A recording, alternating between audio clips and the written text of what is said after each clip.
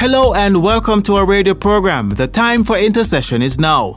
Brought to you by Proclaim Ministries International. Shop 12 Block A AJ's Complex, 32 to 34 Brunswick Avenue, Spanish Town. Let's join Reverend Andrew Green as he shares on part 2 of the topic, Arise and Travail.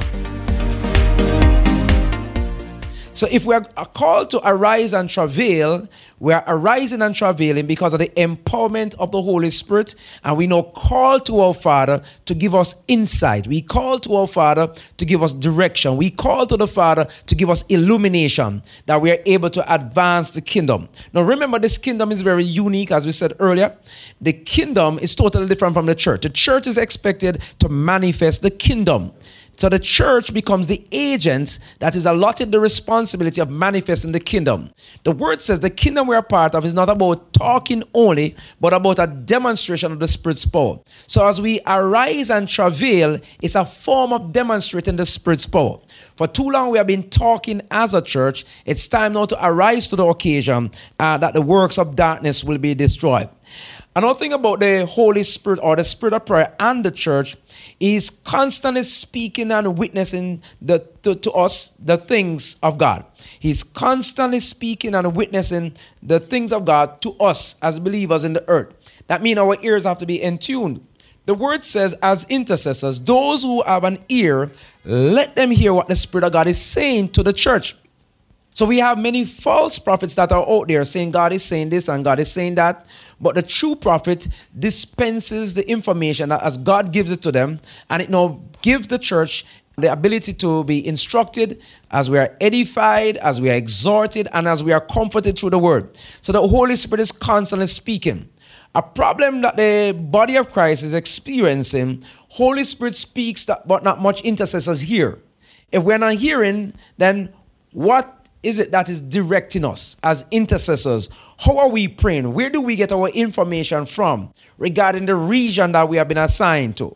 Again, the Holy Spirit or the Spirit of prayer in the church, it manifests and through us, He calls us to intercede. And He intercedes also on our behalf according to the will of God. Now, that comes from the heart of God. So God uses us as an amplifying system to amplify His voice in the earth. In Ezekiel, it tells us He's looking for a man, He's looking for a woman, He's looking for an adolescent, He's looking for a child, He's looking for one who can identify with Him, that He can manifest through them. But it tells us in Ezekiel He cannot find any. Just like how this servant is saying, there's still room. There's still room.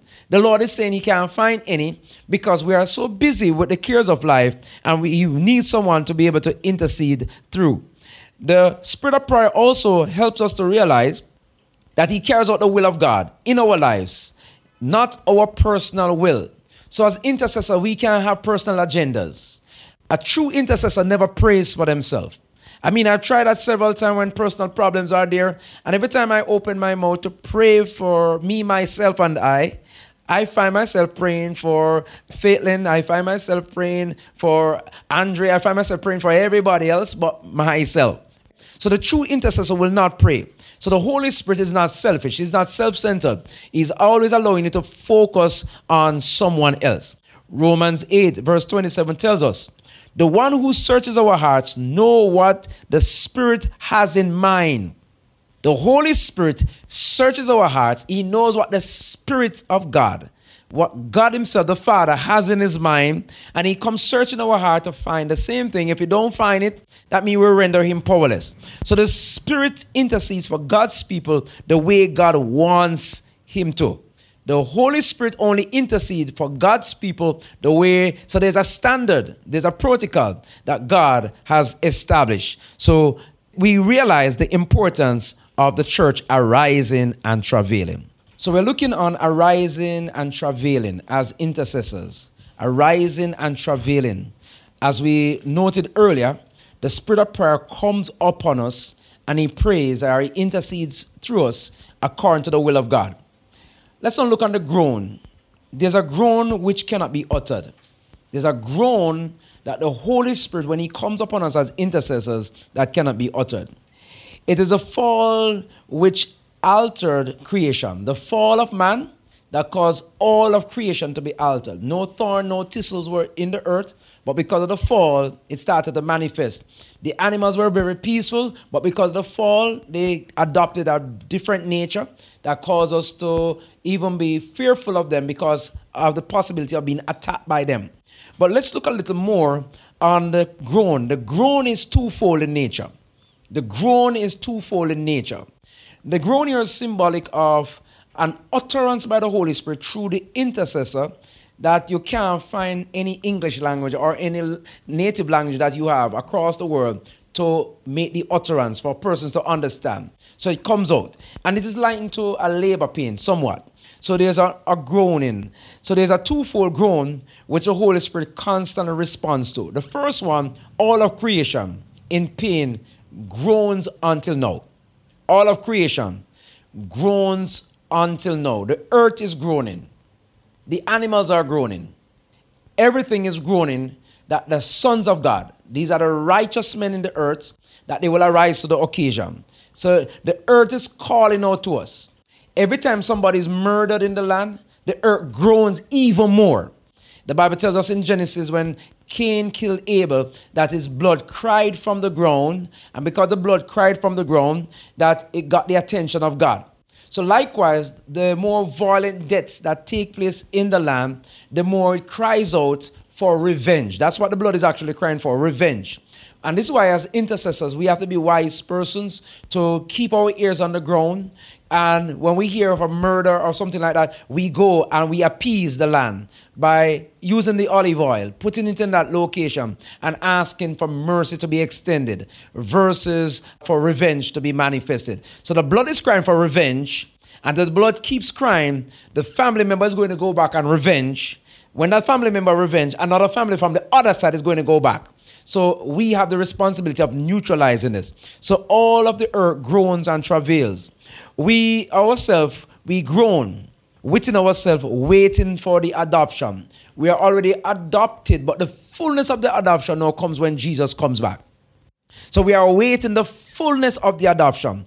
So you get a little groan on the inside, right? So you see some things and you groan. You'll hear something and you groan inwardly.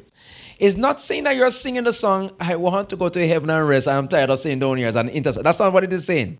But there's a groaning and it's a working of the Holy Spirit that is manifesting. So there's a cry for the church to arise. So that groan, if you listen to the corporate groaning now, your groan, my groan, everybody's groan, it's really a cry out, and the earth as well, it's really a cry out for the church to arise and to travail. In other words, to be in pain as in labor. When the baby is about to come, nobody can stop that. So if you had calculated the baby was going to born on the 15th and then it's now the 10th, and the baby says it's time to come, it's time to come. So we have to make sure that we arise to the occasion. Now, in order to bring the elements back in order, the church must respond to the groan. In due time, when the Lord comes and renovates the earth will go back to its original state. The perfect state as how God had made it in the book of Genesis. But now we have to manifest. The earth can be redeemed because the Bible says it knows us. It gives itself up to the highest bidder. If we are unrighteous and we command it to do certain things, it's going to do it. If we are righteous and we command it, it's going to respond. So the earth responds, and this is why even Moses spoke to the earth and told the earth to respond to his voice. He spoke to the sun, he spoke to the moon, he speaks to the star, and tell him to respond to his voice. What says then if we put that prophetic voice together with the help of the Holy Spirit and we start to command these elements to be calibrated afresh, that the Spirit of God will have that liberty. Now, pain in the context in which it is used here, it holds no effect of pain physically, but it's a spiritual pain. It's just as an evangelist, you are in a given service, whether it be a divine service, a crusade or whatever, and you feel a literal pain in your body. You know that it is not your pain, and you know that it is in the form of a word of knowledge, and you'll ask the question, there is someone here with a pain, come forward. And this person or several persons might come forward. It is not your pain, but you're experiencing what they're experiencing. The same applies here. You're getting that word of knowledge of the intensity of the pain. Now, some parts of the earth, it groans more than some. Anywhere you have a high level of witchcraft, you're going to find the earth groaning more than the average, because witchcraft ties the land up. Now, when we do spiritual mapping, one thing we pay attention to regarding the land is the texture of the land. If it is dry and cracky, not because there's a famine on or lack of water, because we have seen areas where a lot of rain fall within a few days, and a day after the rainfall, it's like no rain didn't fall any at all. It is symbolic of witchcraft. You look on the trees, you look on the animals with sores, swollen tummies, stuff like that. These animals are manifesting because of how the witchcraft is dominant in that community. In Romans 8:23 it tells us, however, not only creation groans, we who have the Spirit as the first of God's gift also groan inwardly. We groan as we eagerly wait for our adoption, the freeing of our bodies from sin. The freeing of our bodies from sin. So we groan inwardly. Now, there are 3 groups within the kingdom. We'll just look at 4 that have been invited to the church, and they accepted the invitation, but there's still room. But there are no 3. From the same Luke 14 that we read from earlier, these 3 groups are very, very important, and they play a key role. Surprisingly, these 3 men were invited, and if they had come to the king, they would have filled the room. I don't understand the maths. 3 men could fill a room, and an entire city with more than 1,000 came to the same room, and there's still room. Let's see the capacity of these men, if it's similar to the 4. So remember the 4 that we looked on? The 4 that we looked on earlier, the poor, they had no prophetic voice. The crippled, they walk by sight and not by faith. The lame, those who are wounded emotionally. And the blind, these are the persons who have no visionary insight. Let's look on the 3 here. The cry went out, and these 3 persons, they travail. They 3 persons have the capacity to travail according to the spiritual gifts. These are 3 classifications of intercessors, and they are able to manifest accordingly. Now, each group brings to light the characteristics of the church, the praying church, that is. Let's look on the first one. The man with the ability to purchase land. Now, to purchase lands in the community that we find churches is very, very costly. Very expensive, billions of dollars to do that. And not everybody will want to give up their property. But we find from the study of the word that there's an inexpensive way to purchase the land. The purchasing of the land is symbolic of the man who has the ability in the book of Luke 14. He's a realtor. He understands land, and he will go after good lands. He's a type of intercessor who toils in order to purchase a land as promised in the scriptures. So this man, and also symbolic of men and women as intercessors in the body of Christ, we purchase the land through prayer. We purchase the land through intercession. We understand the land. This is why, in terms of believers sharing that the land is hard and people can't get saved, it's because they don't understand the dynamics. Is it saying then that when our individuals say that the land is hard, is it that they fall in the category of the 4 that we just looked on? No visionary insight? Or is it that they fall in this category of this man who carried the capacity as God has given to him as a gift to purchase a land through intercession? Thanks for joining us on today's edition of The Time for Intercession is Now. Brought to you by Proclaim Ministries International and our kind sponsors.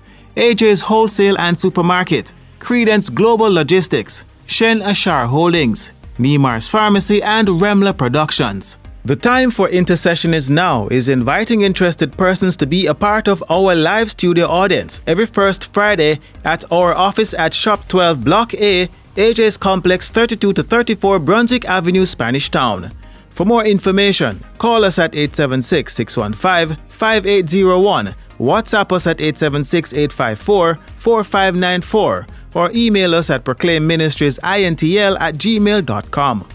Join us again next Sunday at 5 p.m. for part 3 of the topic, Arise and Travail.